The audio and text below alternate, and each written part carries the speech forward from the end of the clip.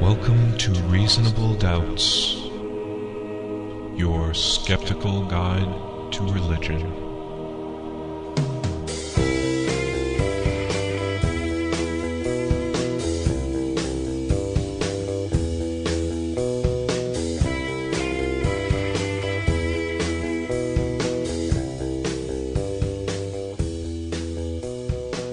Welcome to Reasonable Doubts, the radio show and podcast for those who won't just take things on faith. Coming to you from Grand Rapids, Michigan, the clasp on America's Bible bra. Those of you in West Michigan can listen to us on WPRR 1680 AM, or you can listen streaming online at www.publicrealityradio.org. My name is Dave Fletcher. With me in the studio is my fellow doubtcaster, Jeremy Bean. Yellow. Dr. Professor Luke Galen is not with us today. He is, however, joining you for an interview later on in the episode with David Myers. Yes, David Myers from Hope College. Later on the show, he's written a book that is a response to the New Atheists entitled A Friendly Letter to Skeptics and Atheists. And we're going to discuss a broad range of issues with him, and I'm hoping that our listeners will get a lot out of it. Yeah, he's done some research similar to what Luke has done for his non-religious affiliation survey. Yes, on the other side. He's a social psychologist, and a lot of his studies do bear on the psychology of religion. So he's kind of like the maybe the bizarro world version of Luke. Yes. Heaven help him. So we've got that coming up later in the show. So, Dave. Yes, sir. I was at dinner the other night with a friend of mine, and he mentioned that he saw you on the television. Yeah. Yes. What was it? You were you receiving a ticket or giving a ticket? What was the deal? Yeah, I'm actually getting harassed by a man beeping. Pretty much anyone in Michigan has probably or will probably see this commercial soon. It's a click it or ticket commercial, click it or right? ticket ad. And not only did I do that, but there's a couple of online exclusives too, which include a bedroom scene. Whoa! No way. Yeah, YouTube / the Beep Beep Man or something like that. Search Beep Beep Man. Are you in the buff? No, I'm not in the buff. I actually got to wear borrowed pajamas. Well, I knew you were doing commercials, but I didn't know what for. And my friend was kind of shocked. He said he actually called me right after he saw the commercial. Yeah, he said he wouldn't have been surprised to see you on Cops, but to see you on a commercial, that was a surprise for him. Yeah, that's me. So thank you for that. That's great. I'm so glad that people get to see that. I now have the children following behind me going beep, beep, beep. It's fantastic. All right. So lest we be accused of being too chatty and snarky, let's go. If you want to be chatty with us, you're going to get an opportunity next week. That's right. This is big. We are going to be live on the air on 1680 AM WPRR, Ada, Grand Rapids. If you're in the West Michigan area, you can listen to us on the radio. Otherwise, everyone else can listen to the stream at publicrealityradio.org. Even if you're not in West Michigan, if you're going to be up and awake around that time, and you can hear us online, streaming live, and there will be opportunities for call-ins, right? Yes, and that's from 10 to noon Eastern Standard Time, Friday the 22nd. And you'll be able to call in if you want to join the discussion at area code 616-656-1680. Yeah. And in fact, if you're listening to this episode on the air or streaming right now, on Friday at 9 a.m., that's what's coming up next. And if you're listening to it any other time, this is absolutely useless information and is probably annoying and frustrating for those of you who missed it. But what's the show that we're going to be on? We are going to be on a show called Faith and Reason, which is produced here at WPRR, hosted by Pastor Bill Freeman, who's a Journey Church UCC in Holland, Michigan, yes. I believe. Yep, and Fred Wooden from the Fountain Street Church, which is a UU Church here in Grand Rapids. Actually, they're technically independent, but Are they? Yeah, they're similar to UU style I've always of worship. thought they were UUs, but okay. And I believe some other guests as well. All three of us will be around for that. So that's going to be a lot of fun. Looking forward to that. Looking forward to an interesting conversation, and we would certainly like your help to ask questions and provide challenges. Yes. Feel free to email those in ahead of time, too. Speaking of interesting conversations, we've had a lot of really interesting conversations in our email and on our blog comments recently. Yeah. Our latest couple of episodes, which have been high in counter-apologetics content, really generated a lot of discussion, which is great. Looking at the most recent episode, where we talked about the unintelligibility of God, we have a comment here from John Frost, who says, I've got a question, guys. You talk a lot in this episode about the illogical consistencies of God, but what about the illogicalness, is that a word? I like it if it's not. Yeah, it should be. Of things like quantum physics. Why is being logically inconsistent such a problem? That's a great question, and luckily another listener responded before we even had to. Amen Hotep, who I believe is related to Bubba Hotep, says... Bubba Hotep. That's a great movie if you haven't seen it. I love Bubba Hotep. Bruce Campbell as Elvis. Brilliant film. Anyway, Amen Hotep says, quantum physics illogical? Zudelor, he might be one of our French listeners. I doubt it, though. Counterintuitive? Yes. Fiendishly counterintuitive, indeed, but it is immensely logical.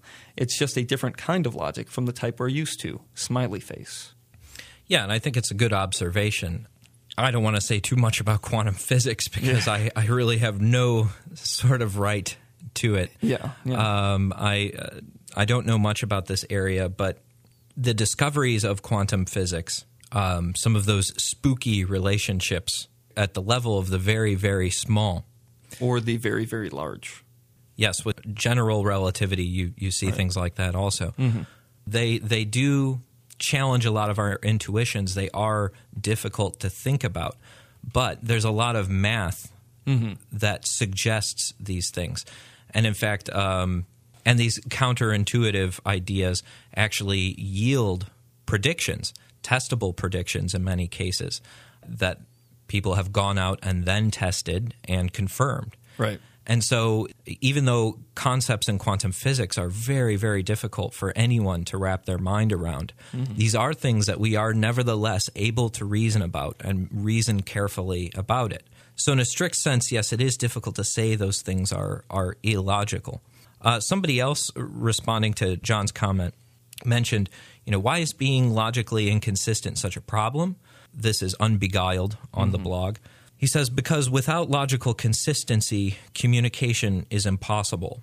And we talked about this a little bit, too, about how if you're not defining the terms and ideas, we used the Jabberwocky as an example, He brings up, in his case, he mentions, some of the classical axioms of logic, like the law of identity, A equals A. That means a thing is itself.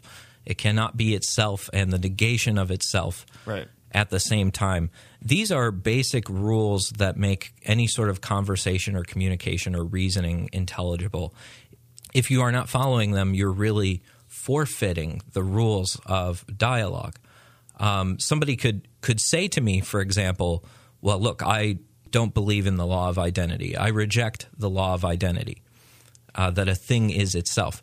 But what they've done then is used it at least twice in that sentence. That's right. Yeah.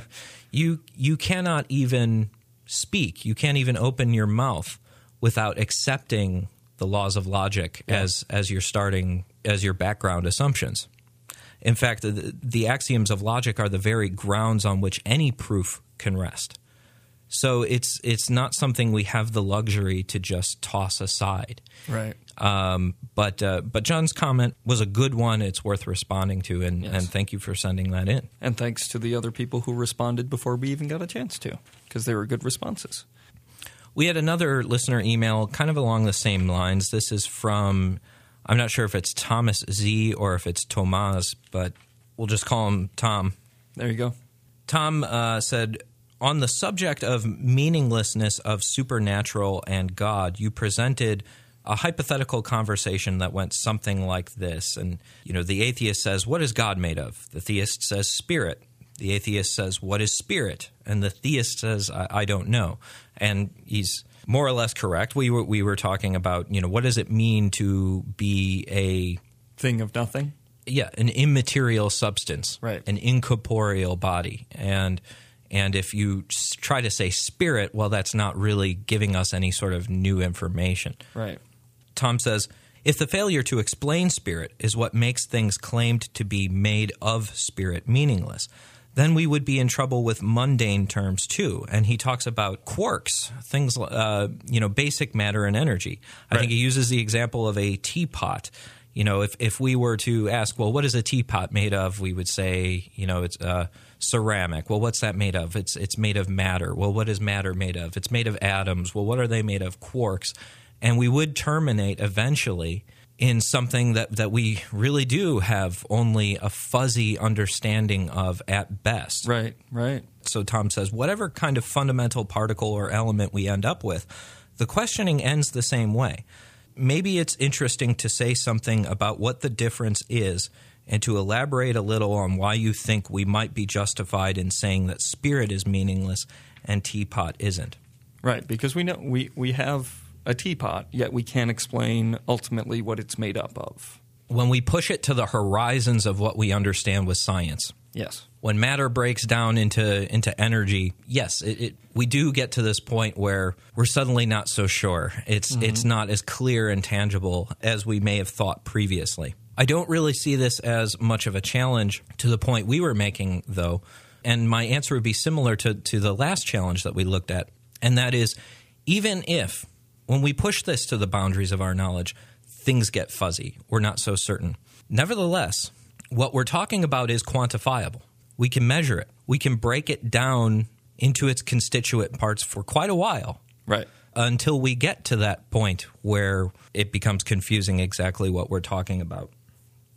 Now, what I think this should prompt us to is a certain intellectual humility, a recognition that there really are mysteries out there that science hasn't completely answered. But this is not an equivalent situation to talking about spirit. Spirit doesn't even get off the ground.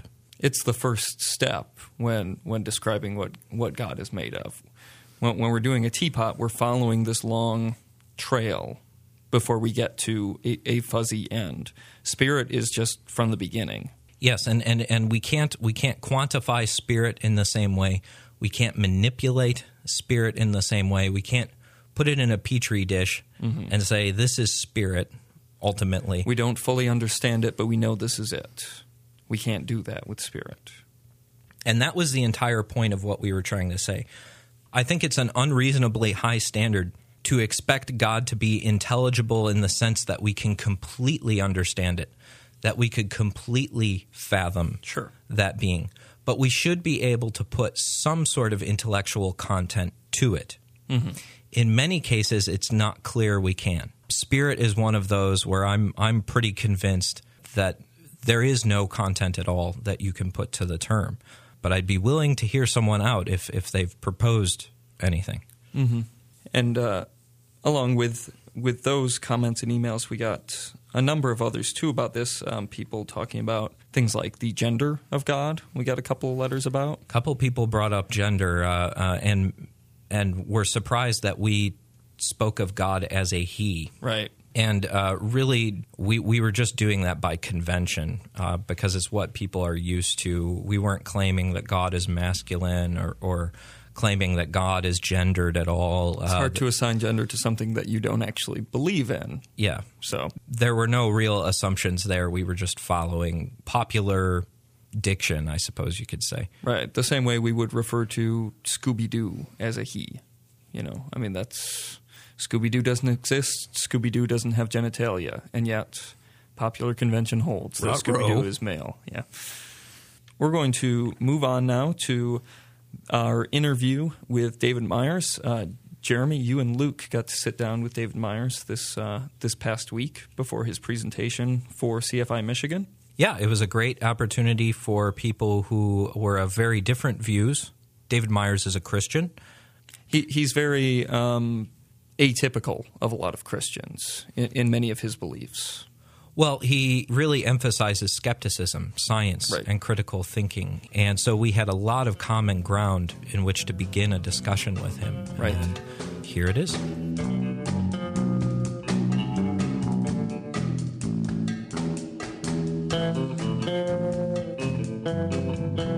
Joining us on the show is Dr. David Myers. Myers is a professor of psychology at Hope College, and his articles have been published in numerous journals, including Science, The American Scientist, and The American Psychologist. He's also written articles and commentary for a host of magazines from Scientific American to Christian Century and even Skeptic magazine. He is also the author of several books, including What God Has Joined Together, The Christian Case for Gay Marriage, and most recently, A Friendly Letter to Skeptics and Atheists, Musings on Why God is Good and Faith Isn't Evil. I must add, his psychology textbooks are used in colleges across the nation. In fact, I even have a worn-down copy of Myers and Modules on my bookshelf. So, David Myers, welcome to Reasonable Doubts. Thank you very much. It's great to be here, Jeremy. So your skeptical credentials are firmly in place. You've written for Skeptic Magazine. You've challenged the validity of near-death experiences, extrasensory perception, and other paranormal phenomena, even the efficacy of intercessory prayer. What got you interested in promoting skepticism and critical thinking? Well, I really come from a perspective that is a faith perspective that we're probably going to talk about in this half hour, that assumes that there is a God, but it's not me and it's not you, and therefore I can be certain that some of my beliefs contain error. And one of the effective ways to sift truth from error is to use the scientific method, to ask, what do you mean and how do you know? And then to evaluate the claim using the best available evidence. And so I want to bring that to everything, every kind of claim that is amenable to scientific investigation. And thus my introductory textbook that you mentioned is replete with critical examinations of things ranging from, as you mentioned, near-death experiences, ESP, and so forth, to repressed memory claims, to some claims that seem very bizarre but turn out to be true, like electroconvulsive therapy works for otherwise intractable depression. I wouldn't have guessed it. So often the findings of science, and especially psychology, can be counterintuitive like that. It shows us things we didn't expect to see. As a person of faith, as a Christian specifically, have there ever been times where you've changed your religious beliefs or your mind about certain doctrines of the faith based on your research in psychology? Yes, and you've already alluded to one, which was reported on in this recent book dealing with sexual orientation and gay marriage, so that at one time I would have believed that sexual orientation was a moral choice. I don't believe that anymore. The evidence is just overwhelming that sexual orientation is a naturally disposed orientation. Some people are attracted to their own sex and others, most, to the opposite sex. And so where do we go from there is something we need to think about. Now, I also used to believe that the Bible firmly taught that same-sex intimacy was immoral, and I no longer believe that that is the teaching of the Bible as a whole. So when you became convinced of the scientific data that there is a natural predisposition for some people to homosexuality, that then influenced your beliefs or your interpretation of the Bible, or did you discover things independently in the Bible and scholarship? Relatively independently. My interest in following the literature on sexual orientation, on which I had to report in my introductory psych textbook, so I've got to read this research, I guess made me interested in reading what biblical scholars were saying about biblical teachings. There are 7 what are called clobber passages among more than 31,000 biblical verses. So first of all, we've got pretty thin gruel. And as I read these biblical scholars, they helped me to understand that what those 7 verses were saying when understood in their context was a message about inhospitality, the exploitation of children, temple prostitution or some such, and really said nothing about loving enduring partnerships between people who love each other who happen to be of the same sex. That's just not spoken of, nor is homosexuality as an orientation really spoken of or even understood in the time of the biblical culture. So I'd say those two tracks were happening somewhat independently, but they came together into a nice convergence, and thus that's the roots of the Christian case for gay marriage. I read your book, the What God Has Joined Together, the Christian Case for Gay Marriage. And like you were mentioning, it is kind of a blend of social science research on why marriage has benefits, and those benefits could be would be beneficial to gay people as well as straight. And then it's a mixture of that together with what you just mentioned, a scriptural argument. I guess one question that we often talk about amongst ourselves is, has there been any instances where a scriptural argument for a topic would clash with social science? If not really, if hypothetically, what would happen if those two things didn't mesh? And I think that's certainly possible. And I would say claims about the effectiveness of distant intercessory prayers would be one possible example of what you're talking about, namely that people would make the empirically testable claim that their prayers are changing events or leading to healing or some such. Well, the very nature of the claim is such it almost invites somebody to put it to empirical test. And in fact, that's been done in several recent, very large-scale prayer experiments. I, in advance of the biggest of these, filed a prediction of null effects for both scientific reasons and for religious reasons as well, in my case. And in fact, the recent experiments have all had null effect of distant intercessory prayer on people's healing. But certainly in kind of easy claims that, ask and it shall be given in some almost mechanical sense are disconfirmed by research, but for that matter, it's disconfirmed by the experience of Job and millions and billions of people since who haven't gotten exactly what they asked for. So that maybe forces us to step back as theists and rethink our understanding of the transcendent and its relationship to our daily existence. That amid many things where it seems to me biblical religion is deeply congenial to scientific thought, but that's a different. It's a perfectly fair question because there are points of tension as well as points of harmony. But for some people, it's evolution and creationism, or things like that. Sure, exactly. And that would be another instance where, from when I was at least a boy to today, I've changed my mind. I was even shocked when I believe I read somewhere that you don't believe in a non-physical soul. Yes, indeed. The idea that the human essence is composed of two things, a body and a soul, is not a Christian. It's not fundamentally a Christian idea. It's a Platonic idea, and it's one that's represented in New Age thought in various forms, including the idea that at death the soul flies free from the body and maybe we'll come back and rejoin it. Ideas about travel out of body and so forth would all kind of be illustrative of this dualistic understanding of human nature. That's in sharp contrast to the Hebraic biblical idea that we are whole creatures, we are mind-body units. And this is expressed in things like the Apostles' Creed, where there is this equally fantastic idea that is celebrated on Easter of the resurrection of the body, of life after death. But death is real. It's not the liberation of the soul. That was Plato. That's not the Bible. Now, I would say there's no topic in Christian theology where seminary professors and biblical scholars depart more from what lay people out in the pews think than this one.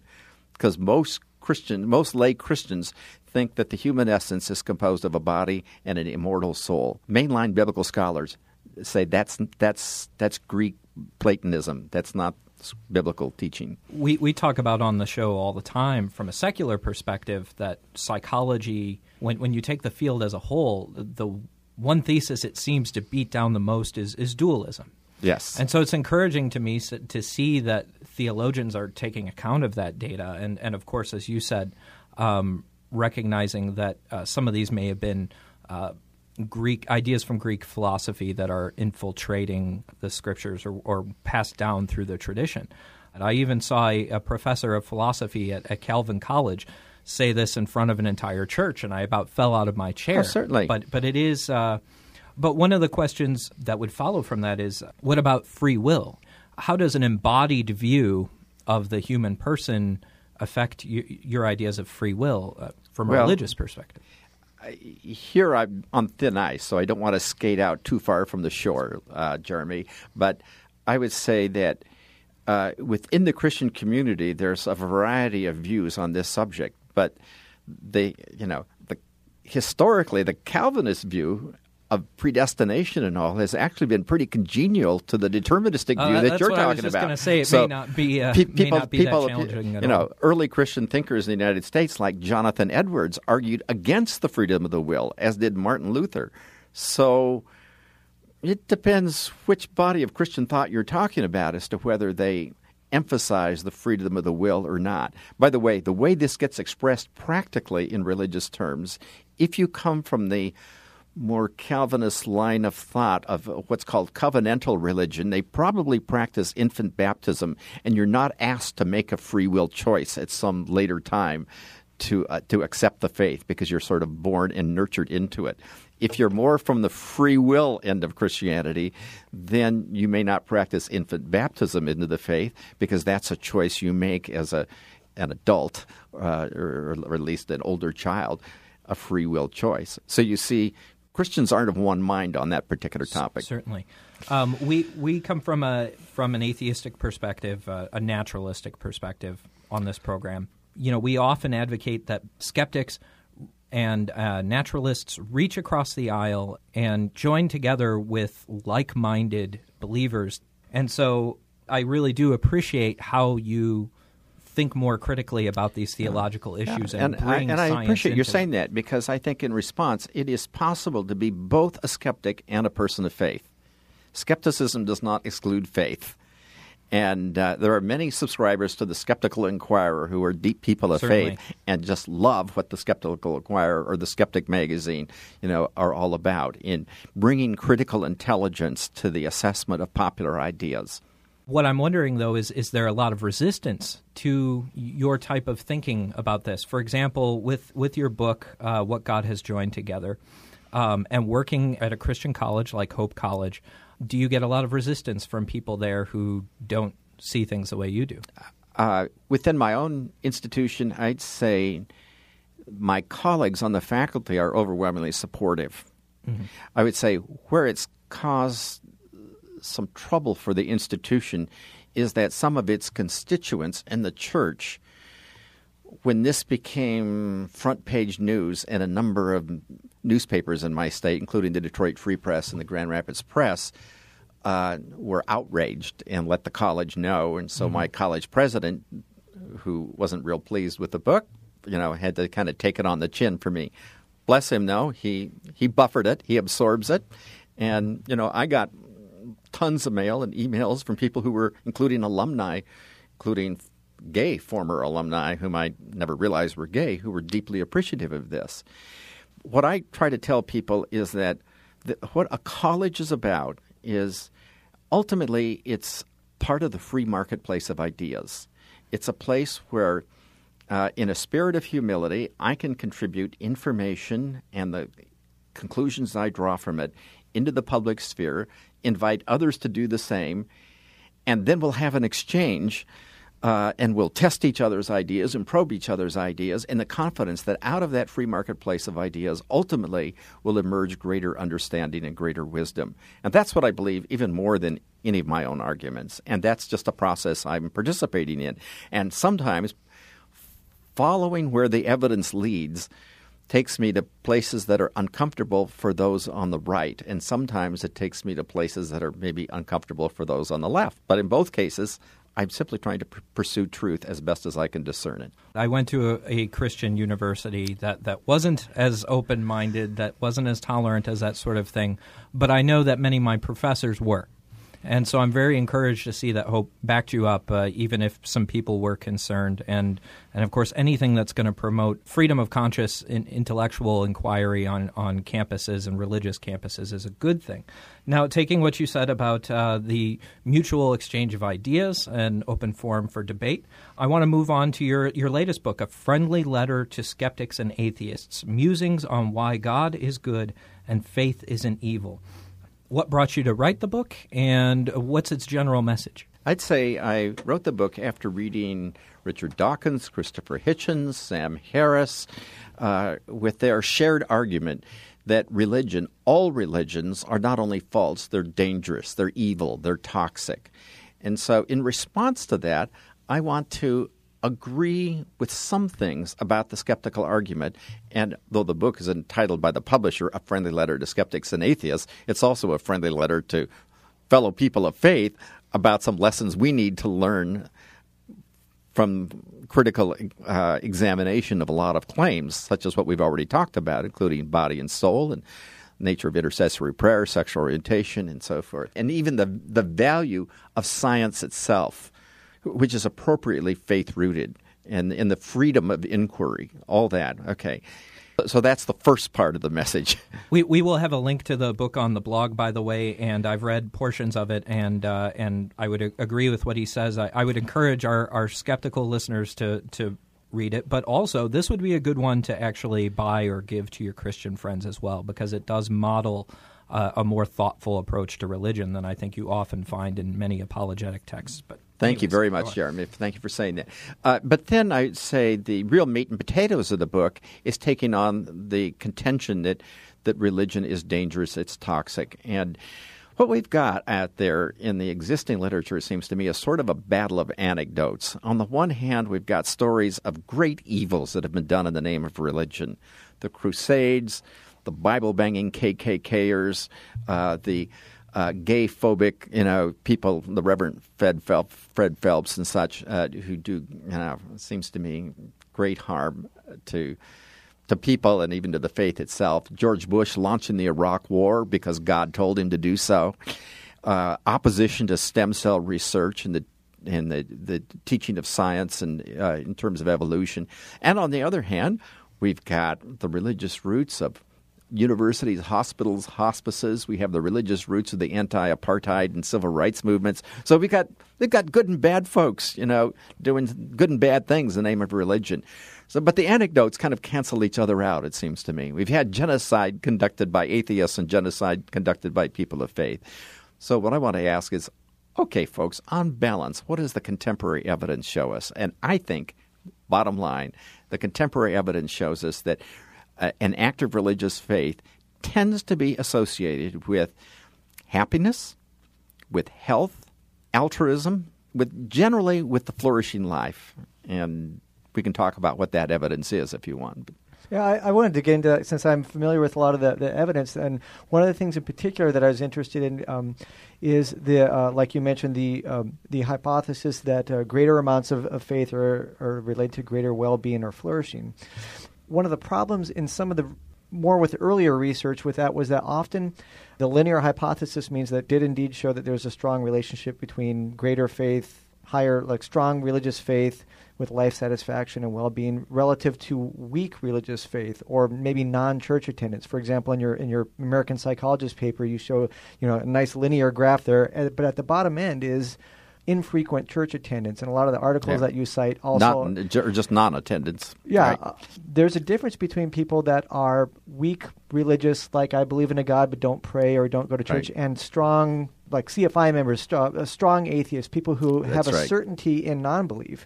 And one of the things I found in my study was actually when I beef up the numbers at that end, because I have this whole pool of people here, that actually the relationship was like a hook or a curve. Okay. It was indeed true that people that were high in religious faith were higher in life satisfaction, happiness, well-being, and that people who were weak or not sure were lower.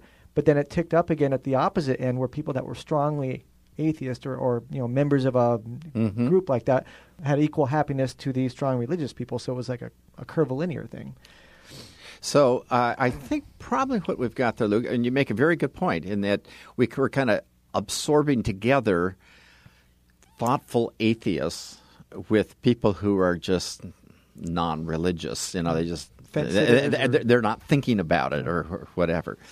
And when you look at the subgroup of, let's call them thoughtful, convinced atheists, you're tending to look at a population that is mostly pretty highly educated, middle income or more, and these are demographic characteristics of relatively happy people in general. So atheists probably have, and I would believe that this is the case, have a very low arrest rate. I mean, they're probably underrepresented rather than overrepresented in prisons, I'm guessing. So, yeah.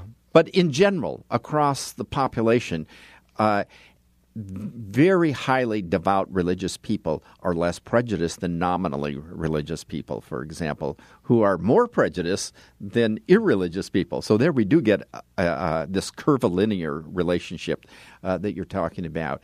And likewise, in epidemiological studies that track thousands of lives through years of time, a supportive faith community seems to have, well, it's hard to know cause and effect here. It's at least associated with a lower risk of ill health and premature death.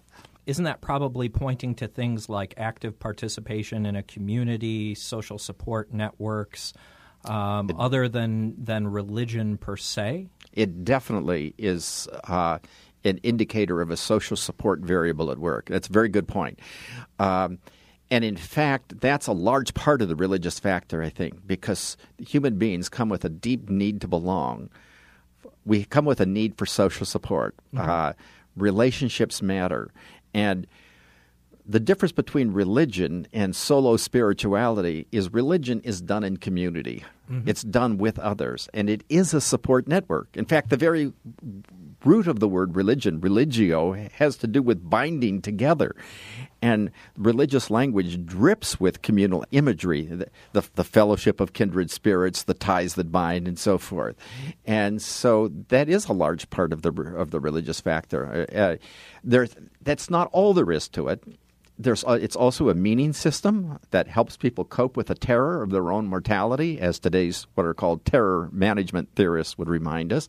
It's a system that gives people a sense of significance and even esteem if they feel they're accepted just as they are, the way they are. It motivates them to look outward rather than to be narcissistic. And these are all positive things.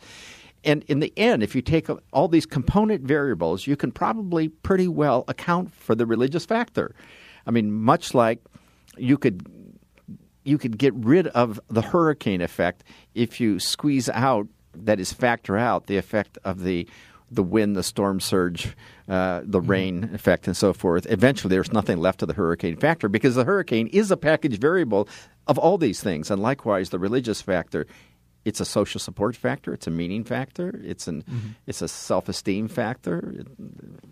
It's a hope factor. I wouldn't disagree with anything you say, but kind of pressing the challenge, wouldn't that mean then if we were to take an equivalent group on the non-theistic side, an active group of non-believers joining together, such as what we have here in CFI Michigan, wouldn't we expect to see a lot of the same things? Or as Luke's study, I think on most of those measures, you did see life satisfaction levels and, other things seem to be one area equivalent. That was, the religious people in the church sample were superior and was perceived social support. And I think that for one thing that is different is what I found is that being a member of a church is essentially different than being a member of an intellectual group like this. In some of the relationships, the mediator ones that you talked about, that is, you probably don't get a sense of social support when you discuss scientific issues. But, in regards to Jeremy's question, I guess that was my follow-up too, and that is, wouldn't it be then possible to have a lot of those variables if you are a member of a group that you have strong certainty in your non-belief, or maybe even, let's say, in when you're not in a minority culture in the United States, atheists and agnostics are 4 or 5%. If you are, let's say, in Sweden or Denmark or something like that, the relationship appears to be a little bit different. So, great question. If you can find support, meaning, hope, and so forth in a different place, isn't that going to work for you just like church does for some folks? And I presume the answer is yes. So I agree with you. But remember, the question I'm responding to is the contention that religion is toxic, that it's evil, that it's dangerous, that it's degrading to human well-being. And not just in terms of health and happiness, but in terms of altruism and so forth. I'm showing you people the evidence that it's associated, by and large, with good things. Now, because I hear you saying it between the lines, well, that doesn't mean that it's true and it's the only way to have these benefits. And I'll grant that, because I'm not the person to argue, truth or falsity, whether God exists or not. That's a completely independent question from the function of religion. And I respect that you're conservative with your claims and what you do with your data. And exactly what you say. I think your book does respond well to these broad brush claims that people like Christopher Hitchens are making, that religion poisons everything. My concern was that there are a few broad characterizations that you make as well about religion always leading to happiness, or not always, but on the whole leading to happiness, health, and so on. For example, when we stop looking at populations and when we start looking at individuals, oftentimes what we find is self-report data can vary quite a bit differently from people's actual behaviors. So, for instance, charitable giving. It's true. Nobody can doubt that as far as like weekly planned charitable giving, churches are superior in their amount of giving to charity. But what studies have also shown, I think this is what Hansen, Vandenberg, and Patterson, is that spontaneous behavior, that would be behavior-oriented, yes, part of people's character, there is no significant increase for religious people. And in fact, lower religiosity predicted higher levels of spontaneous giving. We could go through similar examples: scripture priming, honesty and cheating, aggression and retaliation, forgiveness, helpfulness. There's plenty of studies showing that what people self-report, their self-image of being more charitable, more helpful, and so on, is quite a bit different from what the behavioral studies in the laboratory show. Maybe, Jeremy, another way we can look at this, there's two kinds of altruism, or two kinds of helping behavior. One is spontaneous acts on the street. Something happens right now, and you've got to decide whether to help the person with dropped books or a flat tire or whatever. Are religious people and non-religious people, do they differ in their spontaneous helping? And you're absolutely right. In the studies I've seen, there hasn't been much of a difference. The other kind of helping behavior is more intentional. It's in the form of volunteerism, working with the poor, the infirm, the elderly, and it's in charitable giving, which, by the way, a good portion of it occurs to one's own faith community, but to things beyond as well. Is selflessness, intentional selflessness, differ? And that's where we see the difference between actively religious and less religious people. Robert Putnam of Bowling Alone fame is finding this as well, and he tells me, and I think this is going to be reported in his forthcoming book, Amazing Grace, that it's not just in terms of their giving to their own faith communities, but their volunteerism and their giving to things beyond, that he finds people who are engaged in faith communities tend to be more altruistic, more self-giving. Wouldn't one difference, though, with that is that in the United States, as you've mentioned before, that with a religious majority, that's easier to get set up with volunteering when you're instantiated within a religious community. What you find with things like I mentioned before, Sweden and Denmark, some of the stuff that Phil Zuckerman talked about in his book, and that is that those people view it as the government's responsibility to do things like, and there you find higher government per capita spending on charitable aid and whatnot. And so maybe one difference between our country with the individual advantage of religious people and their individual charity, which is, like you said, it's clear that people that are more liberal maybe or non-religious in those countries view that not as an individual choice, but the government should do that for them. That's why the Netherlands gives so much to Africa. That's a very good point. So maybe they're expressing their altruism by being willing to vote themselves higher taxes. Much higher taxes, and something they probably would never fly in the United States. But I guess maybe in some ways it's almost apples and oranges, that in our country charity is more of an individual option, and in that case the religious people tend to shine. A lot of their institutions are intertwined, like Salvation Army. I totally agree that our whole notion of charity should involve our notion of what government should be doing too. Well, regardless, I certainly would agree, and that's something we have talked about on Reasonable Doubts before, that the best answer for the atheists to that argument is to get more involved in charity, more volunteer work here in America and elsewhere. I just want to, again, thank you so much, David Myers, for joining us on the show. Thank you for being a model to your fellow Christians of critical thinking and skepticism and, making that available and approachable to them. Thank you again for joining us on Reasonable Doubts. Thank you, Jeremy. I do think that there's a place for reasonable doubt, just as there is for reasonable faith. And I think faith needs to be reasonable.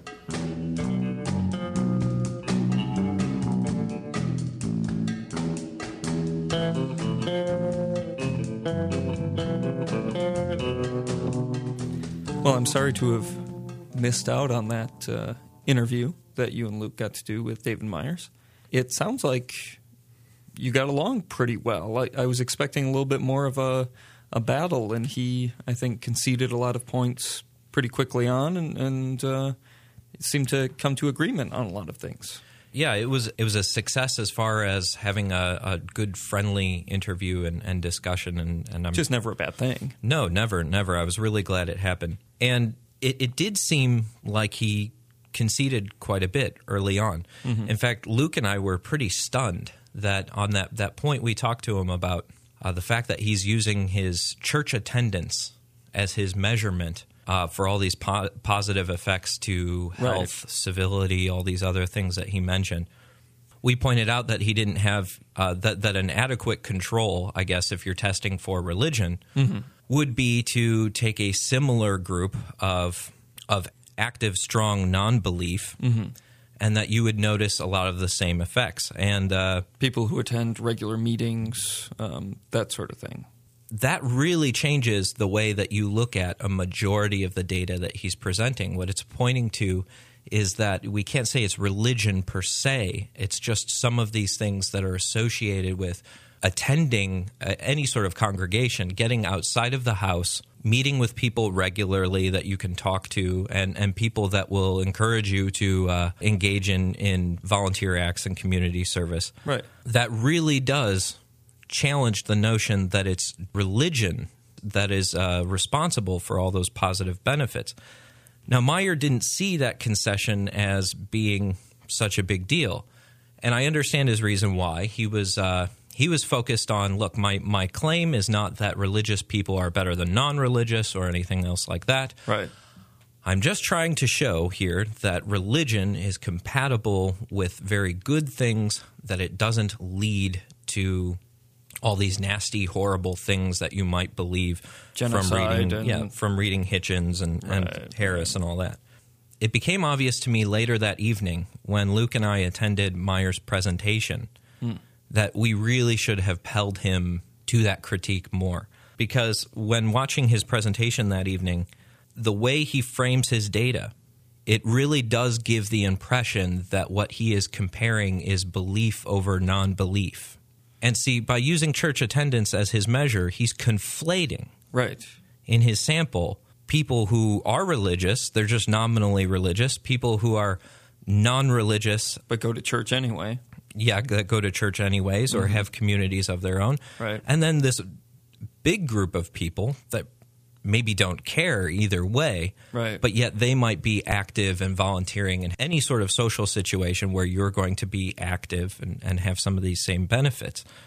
He'll admit that, and he did during the presentation. Well, that's good, but he doesn't let that alter the information. But he admits that when you bring it up. Right. He doesn't initially share that or make a good point of making that clear from the beginning. And so I was watching a lot of people in the room, very educated people, getting the wrong impression from his data. And that really concerned me. And I feel kind of conflicted here, and there's all sorts of critiques I want to bring up about Meyer now that we didn't mention during the interview, and I don't think it's really fair to do that because he's not here to respond. We'll get him on again. But nevertheless, I do feel responsible for some of the claims I made. And at the time we did this interview, I had only read portions of Meyer's book because I couldn't get a hold of the actual volume. Oh. So I read several chapters that were posted online, and that's how I had access to part of the book. Those chapters were really good. If that's all I had to judge by, I'd stand by the praise that I gave the book in the interview. Mm-hmm. Since then, we were selling copies at the event, and I've had a chance to read it in more detail. And I'm really disappointed to say that I don't think it deserves as much praise as I previously said. There's a lot of information in there that's pretty one-sided. When we get out of the group studies and when we get into specific things like scripture priming, other experiments, there's a whole other side that's easy to find in the literature. Altruism is another one. Right. Easy to find in the literature, another side that gives it a very different flavor. And so I kind of have a different impression from when I started.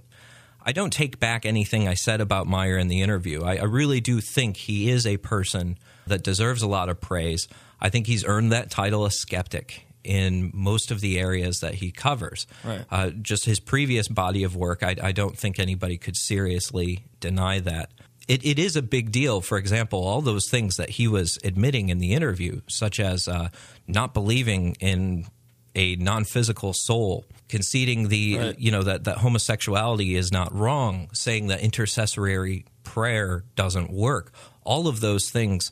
That's big. Yeah, if you haven't grown up in a Protestant evangelical background, you may not appreciate what a big deal that is. Yeah, true.